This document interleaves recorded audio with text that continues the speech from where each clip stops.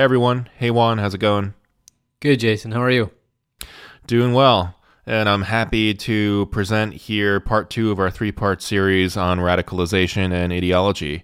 In today's episode, we address the moral and legal implications of ideological discrimination, the extent to which government can avoid values-oriented decision-making, a clear functional definition of ideology versus a general definition of ideology, canonical social theoretical literature on ideology like Emil Durkheim and George Herbert Mead, the so-called lone wolf phenomenon, and categorizations of violent activity.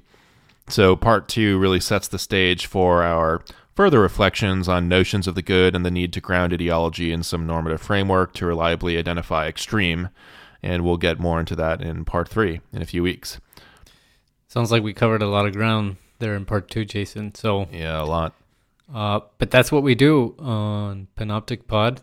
If you like what you're listening to, and if you're enjoying our episodes, especially this series of 3 episodes, please get more in tune with our podcast and acquainted with it by checking us out on Instagram. Our handle is panoptic.pod.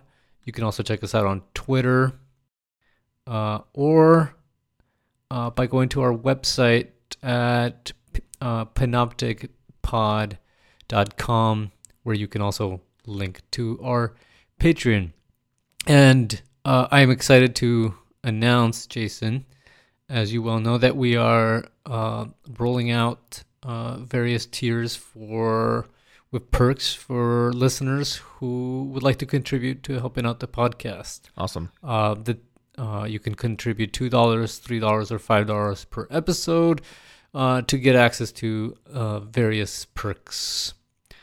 For example, you can receive in-show personalized shout-outs from Jason and myself. Isn't that exciting? Access to periodic newsletters featuring recommended readings, some topical meanderings, responses to listener feedback, highest priority personal case study submissions, so in which we react to topical stories and offer our professional or even academic advice. Yeah, and I'll mention we're going to put out our first one of those next week, actually. Mm-hmm. I think, originally we had planned on tacking that onto the front of this episode, and then we got we just liked the feedback so much that we kind of made a whole episode out of it, I guess. Yeah. So more to follow on that. Yeah, so that's something exciting to look forward to for those who are enjoying the podcast. Now, if you contribute, you get priority over non-patrons in terms of getting some response from us to a case study submission.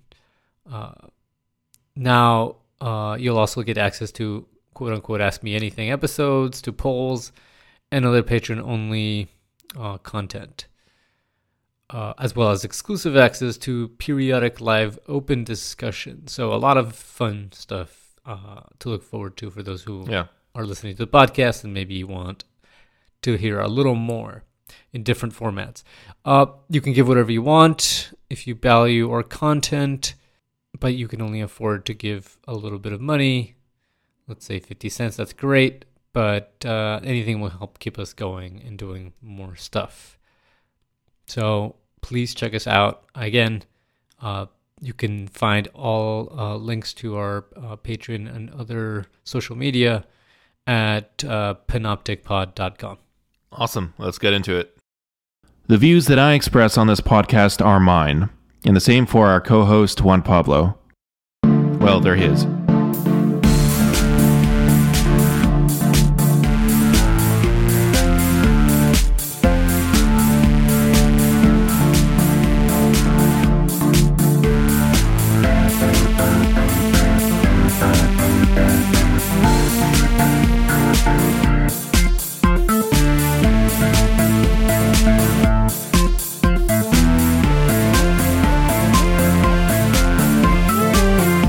You're listening to Panoptic, relating theories of communication, power, and technology to practical institutional issues and everyday life.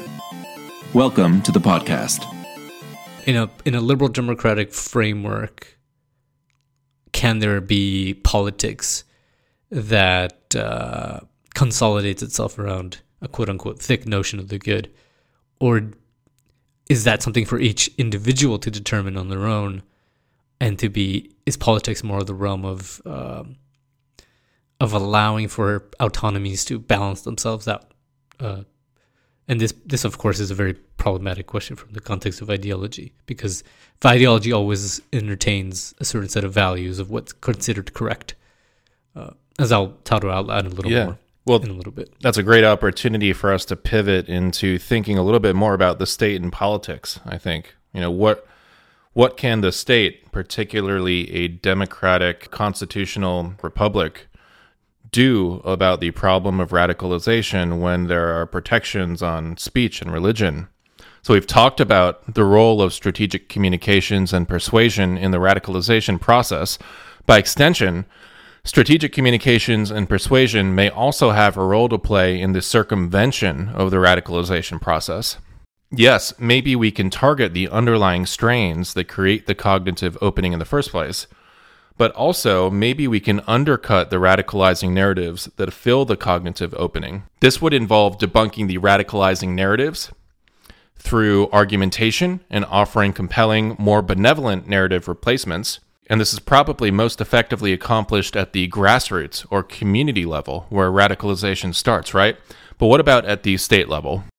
Does a democratic state with constitutional protections on speech and religion have the authority to propagandize against or undercut ideologies based on their apparent risk factors? And we should note that the state already kind of delves into this territory, right? There are national security exceptions for free speech, things like the Espionage and Patriot Acts, disregard for constitutional rights of communists, potential communists during the World War eras. So it's not unprecedented for the state to find workarounds when convenient, but the U.S. government has not been able to create a viable political legal mechanism for discriminating against people on an ideological basis. And I know I'm framing that in an intentionally nefarious way. But meanwhile, there are many CVE specialists, that's countering violent extremism specialists, who argue that the only way to reliably stop homegrown terrorism is to identify and stop individuals early in the radicalization process. So according to Lorenzo Vidino, he's over at the George Washington Project on Extremism. I've actually met him, really, really smart, interesting guy. He says that counter-radicalization strategy must be prepared to intervene in ideological and theological matters. Despite the many difficulties of treading on such sensitive grounds, the U.S. government should find ways to counter the theological message of violent Islamism. So this begs the question, do we want to live under a state that discriminates ideologically? And where do we draw the line on this? So if we want to do this work at the policy level successfully, we have to have some way of reliably identifying ideology. And not just ideology, but radical or extreme ideology. And to do this, many CVE specialists argue that you need to start with the assertion of basic values. And this might get back to your notion of the notion of a thick good, right? So in a policy exchange article entitled Choosing Your Friends Wisely, analyst Shiraz Mar, who was my professor at Hopkins, he proposes the following basic values: respect for the rule of law, freedom of speech, equality of opportunity, respect for others, and responsibility towards others. Juan, would these constitute thick notions of the good? That's a good question. I'm not sure that they do, and also I'm not sure how these, what these bring up to me, I think, is how do they link already to what are supposed to be constitutional values, or you could say values that are already integrated into what's a system of right? So let's look at these one at a time. Respect for the rule of law. Well, in any kind of liberal democratic framing with a constitution, that's almost implied, right? A citizen is one who is regulated by laws, and the laws, because the state holds theoretically because the state, to use an old sort of political theory concept that everybody kind of knows, because the state is supposedly the holder of the monopoly on legitimate violence. If you don't follow the law, you're going to be thrown into jail, regardless of whether you accept the legitimacy of the state or not. So respect for the rule of law, freedom of speech is already a right integrated into most liberal democratic constitutions, one way or another. Equality of opportunity is interesting because it's actually not an American value, I would say. It's definitely not integrated. It's definitely not reflective of it's not in any kind of actual, it's not part of the foundational system of rights under which we operate. So even though I think equality of opportunity may be a general value that Americans hold one way or another, to one extent more or another, it's not exactly something through which legal, let's say, or juridical analysts would be looking at whether a law is valid or not. That I'm going to actually backtrack a little. That might not necessarily be true once you have, let's say, something like an administrative state with administrative codes, which in the law are already been written. Hey, we are placing a premium on equality and opportunity when people apply to the jobs at the government, for instance. But that's very different from, let's say, a basic constitutional right. Respect for others. This is, again, part of an ethic that is not necessarily codified in the Constitution. So it's really interesting the way this list, in a way, intersects and overlaps with constitutional rights that are official and formalized in systems of rights. In most fundamentally are sort of basic Bill of Rights, but in some ways also constitute a general orientation, which is actually something that it's an open question, but something that in a liberal democratic framework you cannot quite legislate for, right? You can only legislate for it to an extent. So you can legislate, let's say that if you're a business owner, you have to let everybody enter your business, but you can't legislate people's feelings, right? You cannot bar people of different races or ethnicities from entering your business, but you can't bar someone from disliking them. So respect for others is a value that would be somehow operational in American policy.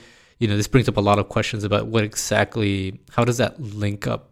Maybe we want that, right, as part of our basis of our policies, but it also creates a problem from a liberal democratic framework, because theoretically what you're legislating is people's actions and whether they're in accord with a law, which is a rule. If they fall afoul of a rule, then they fall afoul of a law. But you cannot legislate for people's feelings, therefore, or even their words. You run afoul of other dimensions of autonomy, like speech. So this is a really interesting list. I would say that it sort of steers towards a more thick notion of the good, something like respect for others, right? Can you have a political system or a political community where people just don't respect each other? Probably not. You probably want that to be a sort of a personality or orientation that people have. And yet, can you legislate for that in a liberal democratic framework is a different question. Yeah. And so so you could see how this creates a lot of problems when you start thinking about sort of like the government even though I would think the government already does this all the time, it has a sort of like, it's constantly creating ideological narratives. At the same time, when it, going from that to, let's say, making it a policy of the U.S. government to sort of like counteract certain ideologies, gets into some very problematic territory, especially if we reflect on these sort of idea of like choosing our friends based on whether they hold values like, do they respect others or not? Yeah. I see these proposed basic values not so much as something to be legislated, but almost like proposed cultural norms or principles. I mean, it's not too far off from what you see corporations doing, their kind of statement of values or ethics statements. Remember, we covered Google in the last episodes, and they talked about honor culture and things like that in their code of ethics. So how you would legislate against this, if I'm a state or an arm of the state, and I'm trying to identify groups that promote these values, I don't know how I could reliably do that, because you get into this muddy territory of what is this person's intention, or you have to read very closely into their actions to get a sense of what are these individuals' underlying commitments. And that's very difficult and problematic, right? Yeah, and then, I mean, and then from another perspective, you could say that the system of rights itself, as it works its way into U.S. Policy at different scales, it already sort of creates almost de facto, or in a way starts to produce this kind of set of values. Because let's say the government's not going to hire a company that's like ran by neo-Nazis. Why is the government not going to do that? Because there would be an outcry that this place is probably one that discriminates against certain people. And why is the government giving contracts over to this, openly neo-Nazi group of people? This is, you see how one set of rights, which are about protected certain measures of autonomy, in a way kind of react back against others. So even if the government is not in the business of necessarily supposedly making ideological counter arguments against specific groups as policy, let's say at the grassroots level for anti-radicalization, it at the same time it's not also in the policy of, let's say, hiring for contracts groups of people who are openly discriminatory, because that runs afoul of these other sets of rights that individuals have, that we might foresee that a group like that working for the government would be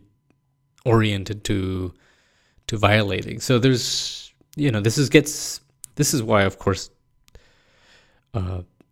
questions of where rights intersect and where values intersect is it's what these long legal discussions sometimes are about.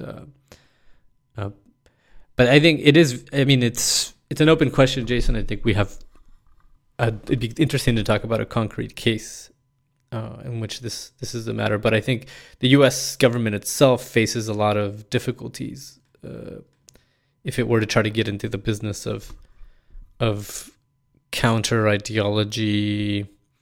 I'm not saying that the U.S. does this all the time, right? Radio Free Europe, or let me give you another example. The United States after the Second World War, during the Cold War, the United States actively funded literary journals in Latin America, where they would hire literary critics who were less, let's say, who had less of a Marxist orientation and were more focused on formalistic readings of literature and formalistic interpretations of Latin American literature and culture, and de-emphasize, let's say, socioeconomic analysis, right, as part of a cultural project of countering, literally an ideological warfare in Latin America. That's just one example of probably many where the U.S. was literally in the business of creating ideology and countering certain ideologies, right?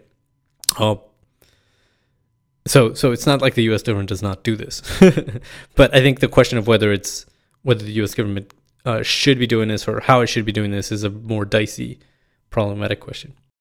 Well, whatever the case, I think even if we're not operating at the state level and we want to identify an extreme ideology, if we want to utilize that notion of an extreme ideology, we still have to have some operating notion of the good or something to ground ourselves in.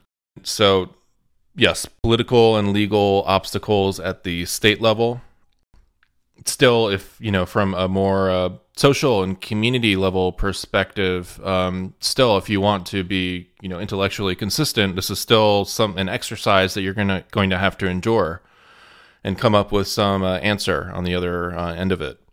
I noted in my article that any proposed basic values, they're bound to run up against criticism, and certainly when implemented at the state level, will inflame socio-political divisions. So U.S. lawmakers are going to continue to face obstacles to addressing the narrative's problem in a way that is both politically and legally feasible. So I think this is a good point for us to pivot and talk about ideology specifically.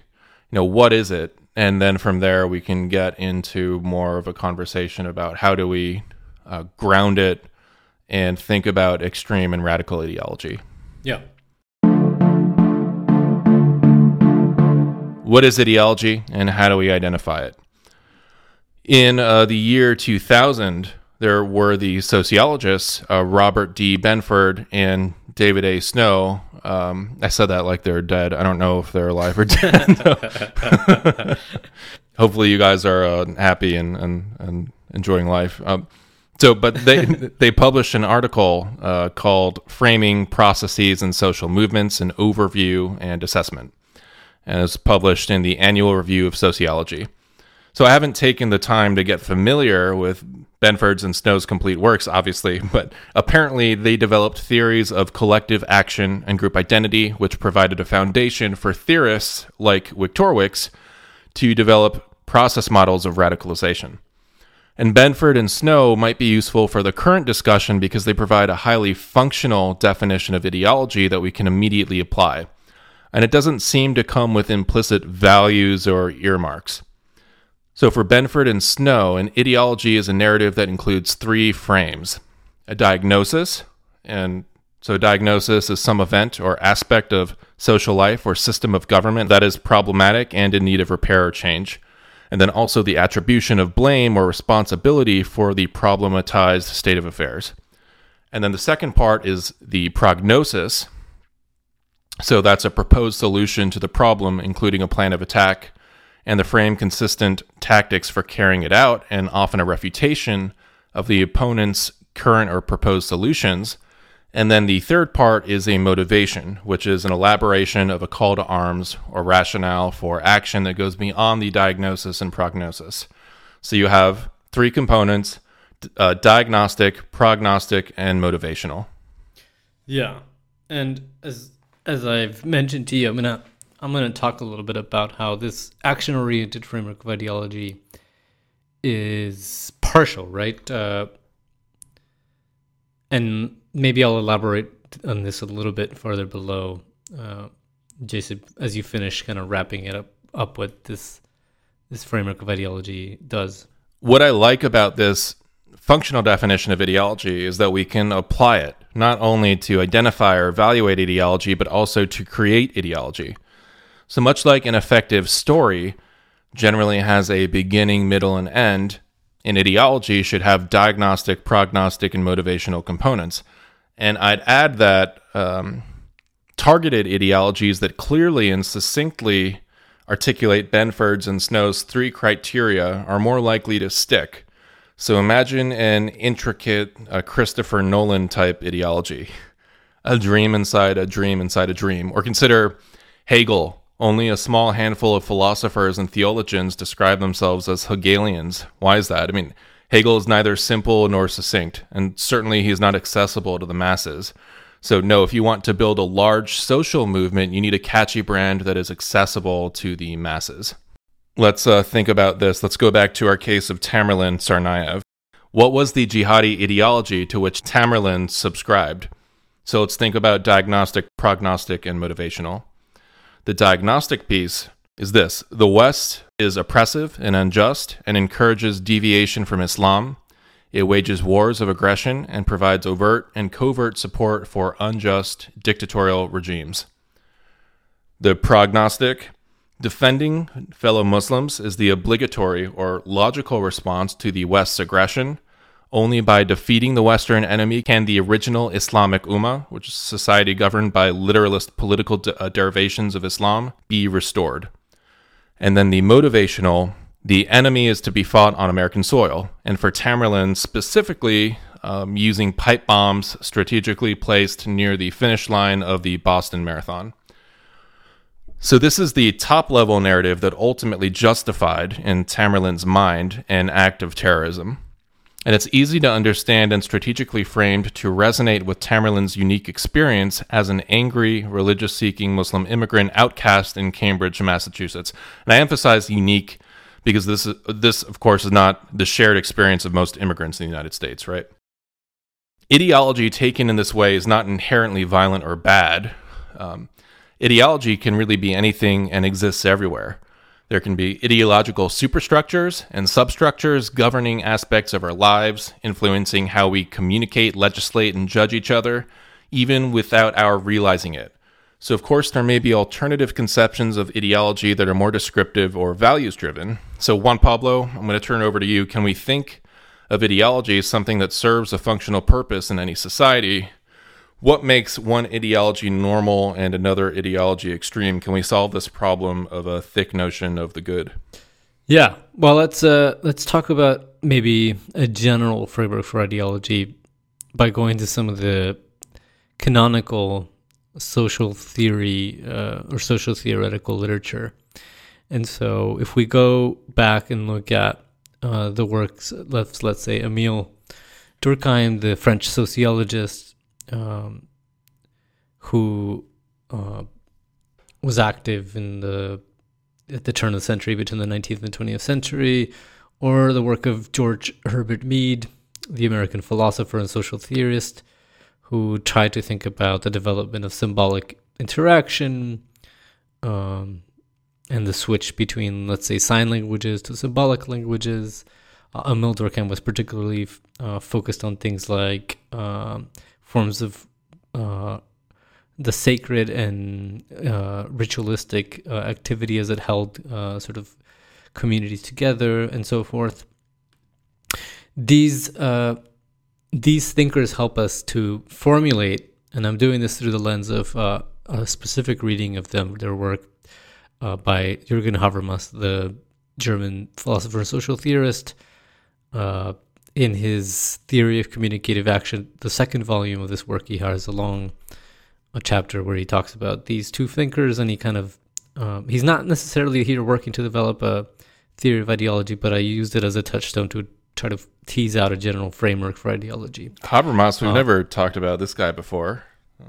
No, but a touchstone for me in terms of someone who touches on many different questions of social theory and is able to put them in, is a kind of a resource if you want to think about some questions, or at least a touch point to then go and branch off different directions.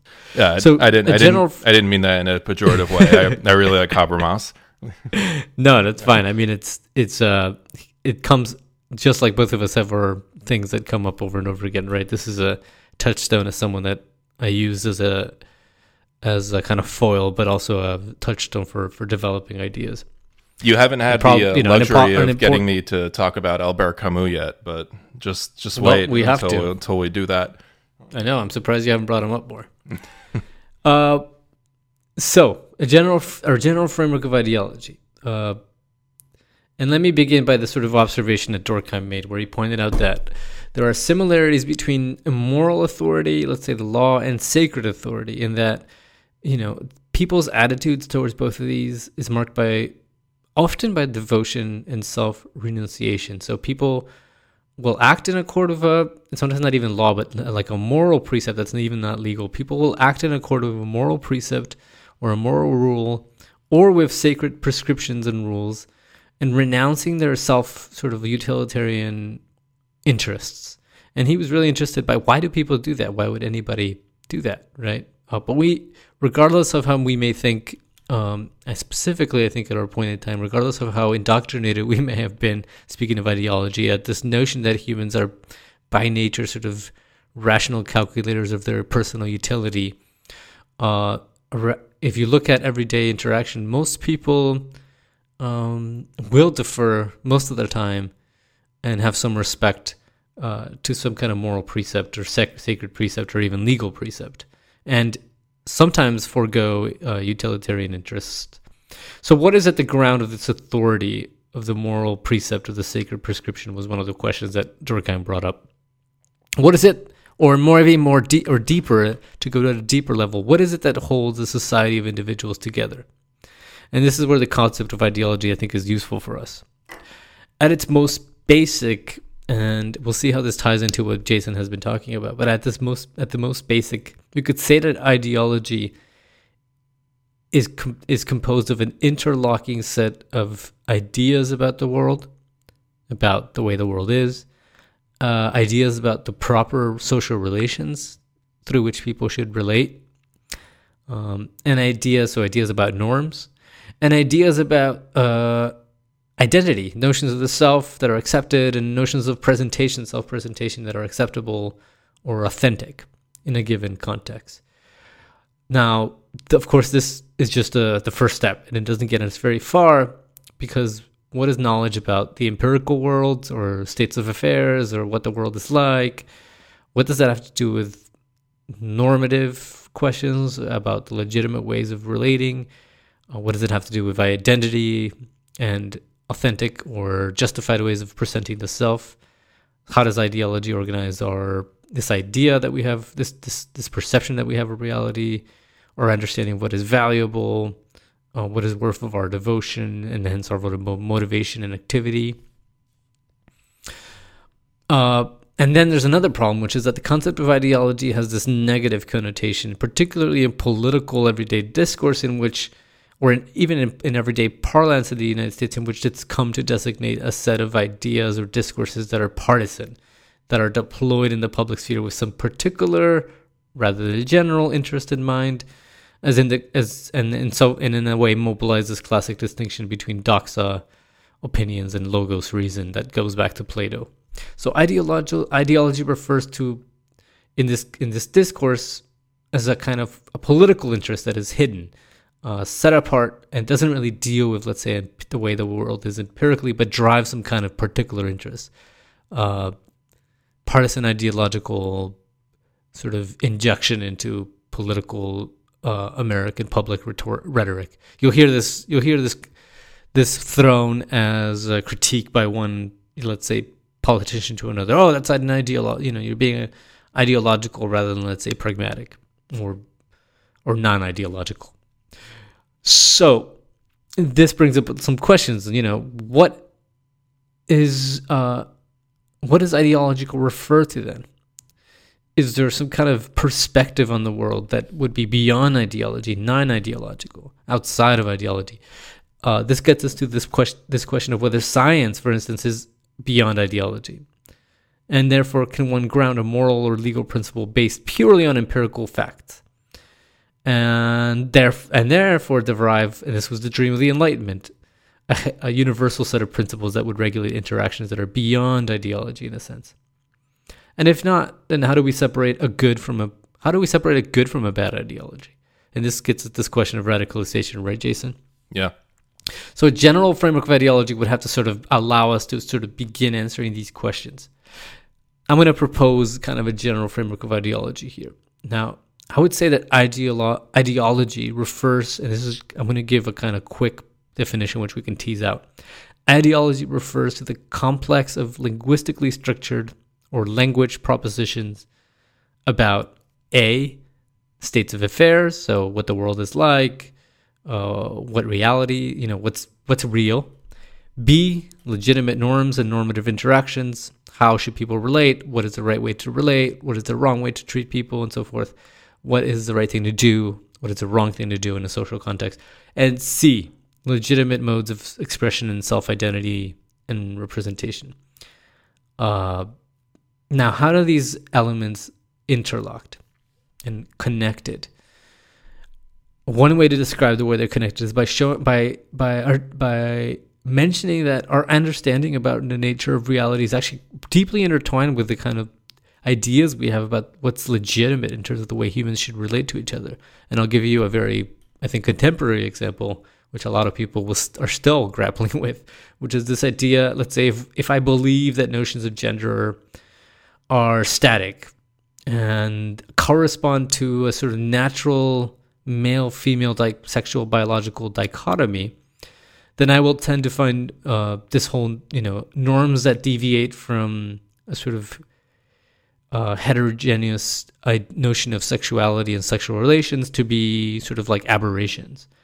And I will tend to find modes of expression that fall outside of a heteronormative framework as problematic. Whereas if I let's say accept that non-hetero sexual modes of being and behavior are not sort of aberrant and are not something outside of, let's say, are actually quite normal, and maybe even that sexuality itself, or let's say more specifically gender, or notions of gender, male or female, or what it means to be a male and act as a male, what it means to perform maleness or femaleness, are actually historically produced, socially produced, culturally produced. Then I would be disposed to think that actually we should defend the rights of people who are who have sexual orientations that are not heteronormative. So here's a clear example where people's idea of what's real and what reality is like, and what things, how things really are naturally, quote unquote, affects the way they might think about norms and laws. That's just one, I think, example. So the problem of ideology, and this gets to the question of whether people think, oh, you're born a certain sexual orientation, or you are socialized in a sexual orientation, or a mix of both, right? Or no, anything that's born outside of a heteronormative is some kind of psychological problem. Let's say like people who send their kids to these camps where they try to sort of like, beat the gay out of you, right? So like that's this ideology, the way we perceive reality, is deeply tied to the kind of way we perceive norms, and also legitimate forms of identity. So the problem of ideology can be stated in the following manner. And here I go a little deeper into this general definition. A group must motivate individuals to act in support of group interests, generalizable interests, or interests that the group presents as generalizable, sometimes at the expense of their own individual interests. And I think a great example is, why would people join the military? Here's something, especially during a war, right? How do you get, let's give an example, World War II. How do you get all these people to sign up and join and go fly across the world to go fight someone? World War I is perhaps an even better example. How do you go fight? How do you get Americans to go fight a war that most Americans at the time probably perceived had nothing to do with U.S. interests, and that was purely a European affair? You have to be able to tap into some kind of motivational interest of individuals. So to do this, a group must manage the tension intrinsic between in the socialization process, where both the individual socialized into the kind of the norms and the ideas of the collective, but also becomes an individual in this process. So this process of socialization and the tension between individuation and socialization is one that ideologies must manage. And the group must be able to balance this tension between individual and generalizable interests in the context of ongoing adaptation to empirical contingency. So let me repeat, just to summarize real quick. The problem of ideology is one that it must socialize the individual and manage their individuality and their you could say disposability to want to superimpose their individual interests over generalizable group interests. So it must convince the individual that there are some interests that are generalizable and they should put aside and set aside their particular interests. And it must, at the same time, in the process of bringing the individual into the collective and socializing the individual, it must manage this constant tension, which is how does it adapt individual and generalizable interests while it's managing its own reproduction and survival, right? Crisis will arrive, let's say even for a tribe in 40,000 years ago, a crisis would have arisen, which they would have to a tribe would have to collaborate in order to solve and resolve, and individuals would have to be already disposed to help each other out, let's say, rather than just turn on their heels and run and save themselves. So you can see how these tensions between individualization, socialization, individual interest, generalizable interest, and managing contingencies or things that arise in the environment are things that ideology, in a way, has to sort of manage and stabilize. This reminds me of the reading we did on Bernard Stiegler, where he basically says that or observes that we all go through a process of individuation, and individuation is tied to the social environment in which we find ourselves. We're determined by the ideas and the others surrounding us who influence us and influence our development. Are you saying that ideology is just like a basic part of how we individuate and how we grow into ourselves, essentially? Right. Yes. In a way, I'm saying that ideology goes way more deeply, let's say, than the parlance that says ideology is some kind of partisan perspective, right? The way it's used like in political discussion in the United States. Oh, he's ideological. You can't trust him. The fact of the matter is that we're all, in a sense, steeped in an ideology. Ideology is constituted by that storehouse of generally accepted knowledge, this kind of horizon of knowledge about reality, about values, and about notions of identity, which are so deeply ingrained that are in our understanding, that form the horizon of our perspective in the world, that they remain unthematized. They remain almost like second nature. We are born into a society, and we are socialized into a language.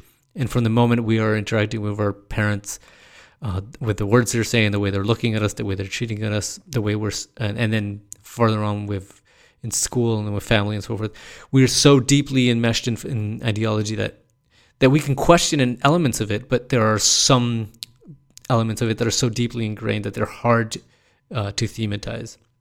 And they have to do with these three levels, which I would talk about, these three spheres: the world, the empirical world, the social world, and the kind of personal identity.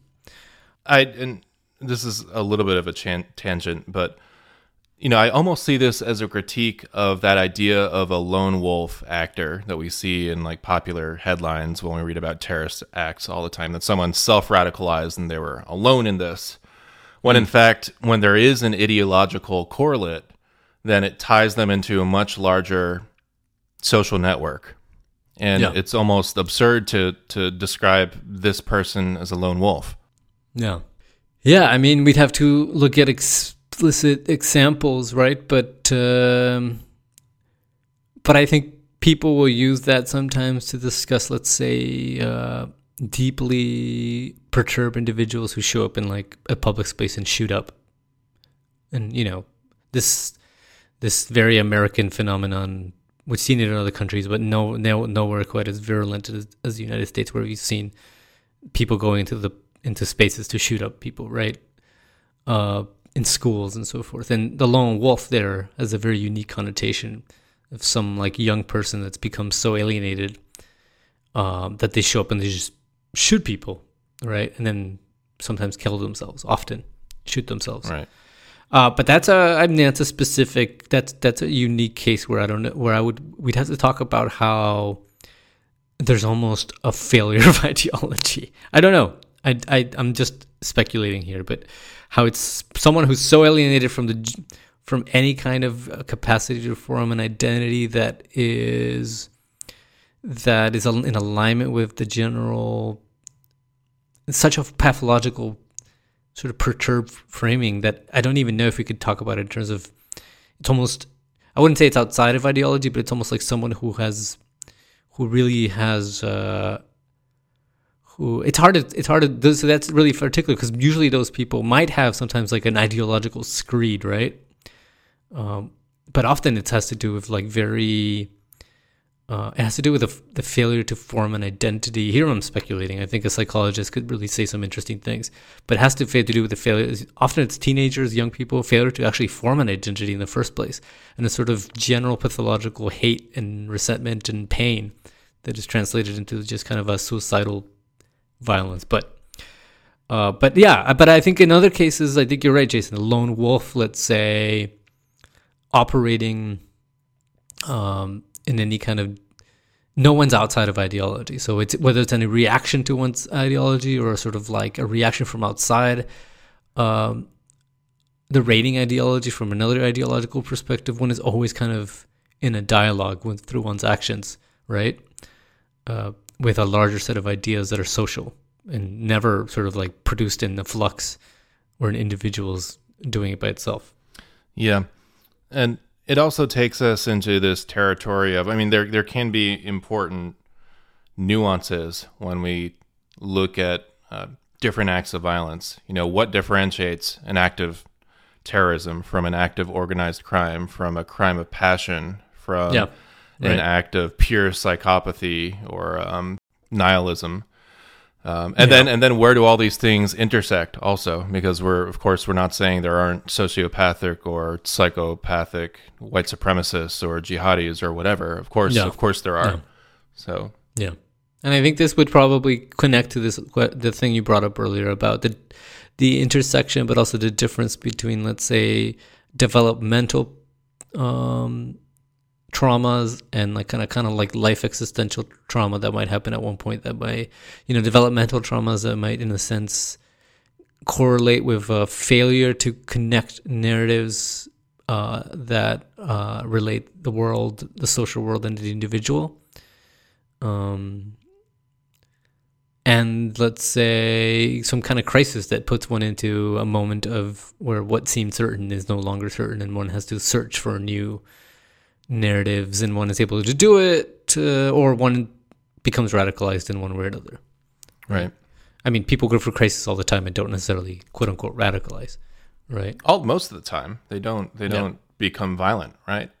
That's the majority of people. But then you do have these cases where you couple the crisis with ideology and maybe a predator on the other side who's targeting you and trying to inject ideology, and they're successful, and then you take the individual into the state of violence, or at least that is Victor Wicks's way of describing the process. Mm-hmm.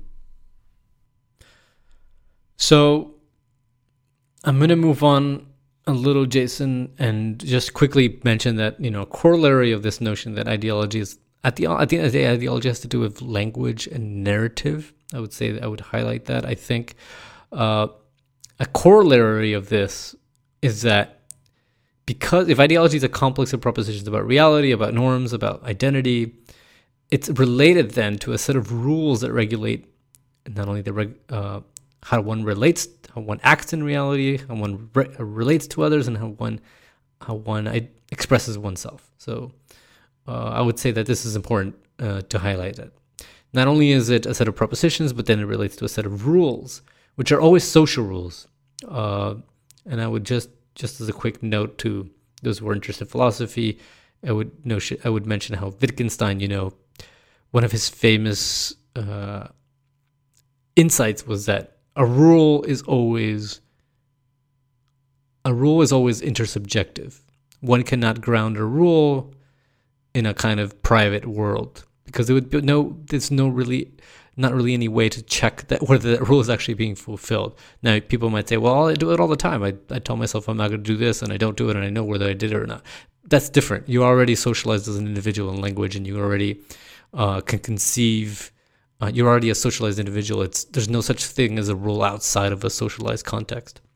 So anyway, the set of propositions that kind of form the horizon that is an ideological framework where we operate are also are structured by a set of rules of interaction with other people, with the world, and through which we present ourselves. So bringing back this idea of ideology to the question of motivation and group cohesion, I'm gonna read a really quick quote here from a book called Post-Metaphysical Thinking 2, another book by Habermas, where he discusses this question. Quote, in any cooperating community, there is a tension between competing and yet complementary imperatives. That of the self-preservation of individuals on the one side, and that of the survival of the collectivity on the other, which is held in check but not mastered once and for all through the evolutionary new normativity of an institutionalized order which imposes obligations on everybody. The tension is structural in nature and requires an ongoing balancing between individual and collective imperative of self-preservation. So this gets back to this idea, and that's the end of the quote. This gets back to this idea that ideology has to manage this tension between individual interests and self-preservation, the fact that as individuals we have this deeply anchored, wanting to be alive, and collective interests, collective ideas, interest of reproducing the society or the collective, the community, and therefore motivating individuals to cooperate, to act in quote unquote generalizable interests. Here we're talking about ideology, and we're talking about intersecting narratives of the self and the collective that mediate between this point of tension between individual self-interest and collective interest, stabilizing that relation, and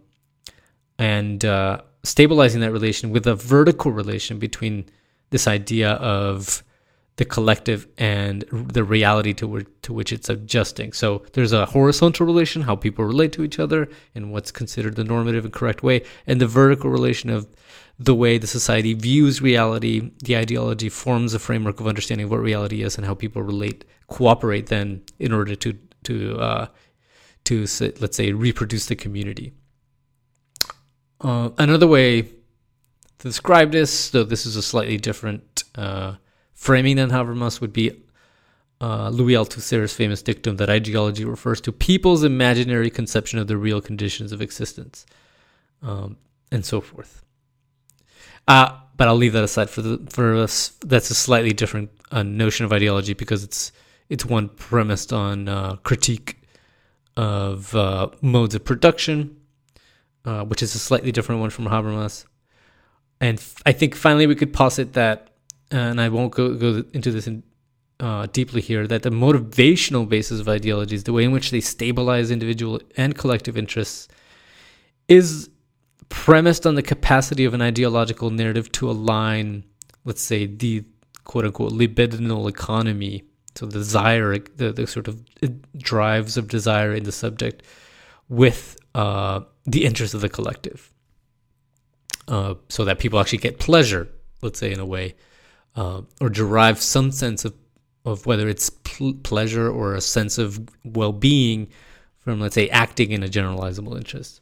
So the way ideology manages this alignment is by positing a set of rules and prescriptions that are supposed to be legitimate as generalizable group interests. So I would emphasize this idea of generalizable group interests, specifically in the context of discussing what's a radical as opposed to non-radical ideology. Perhaps we could even claim, at least posit for discussion, this notion that what differentiates a radical from a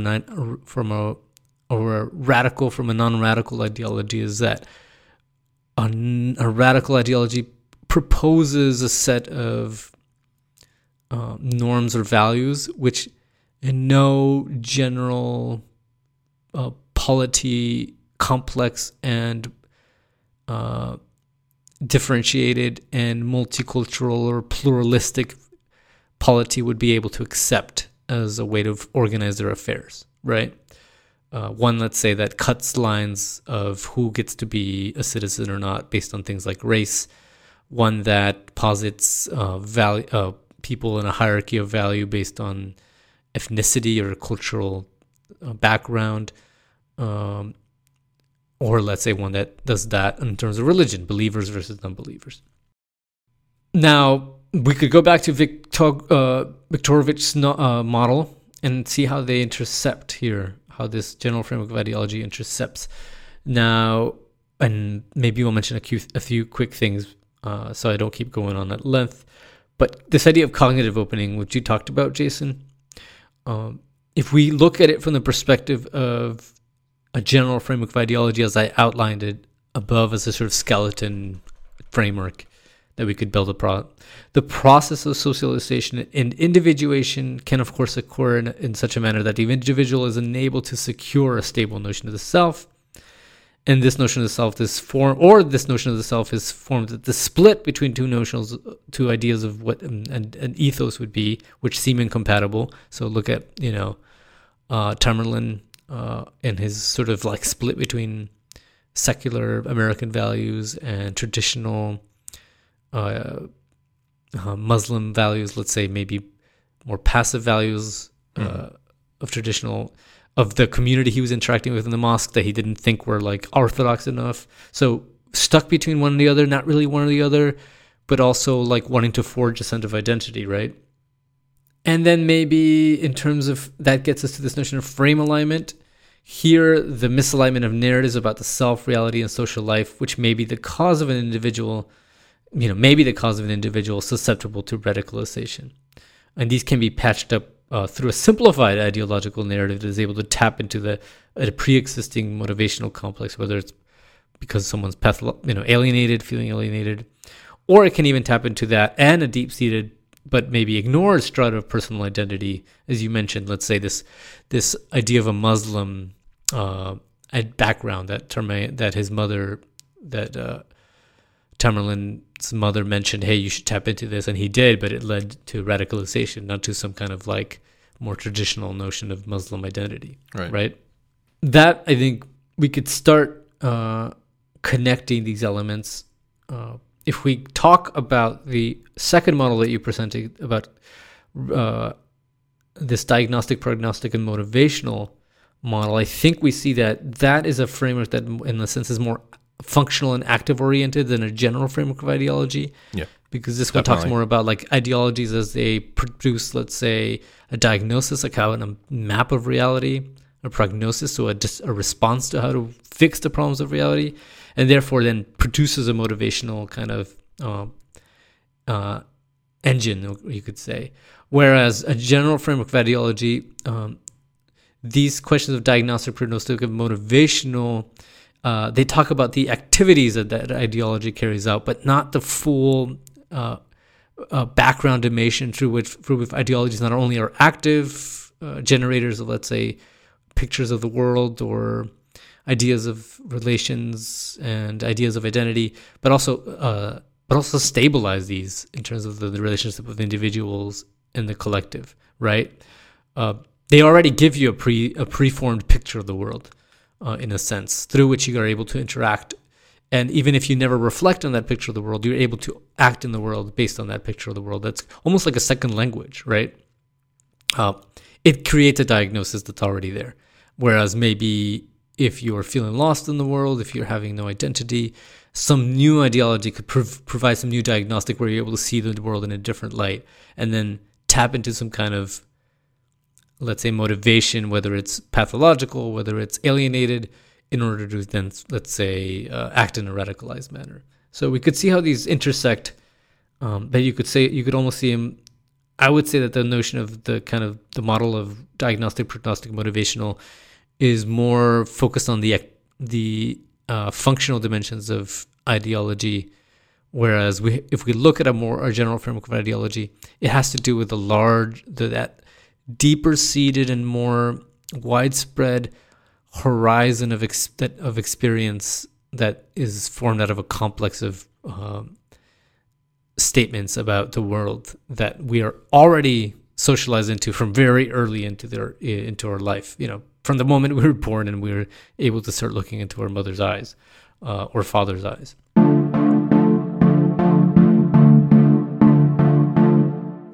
Do you enjoy what you're hearing on Panoptic Pod? Is the application of philosophy, media theory, and communications theory to everyday practical contexts something that you find interesting or useful? If so, please consider supporting our podcast through Patreon at patreon.com/panopticpod. You can also access our Patreon through our website, panopticpod.com. There you can also drop us a line or a comment. Jason and I are always looking for ways to improve this podcast. Your support and comments will help us in that endeavor.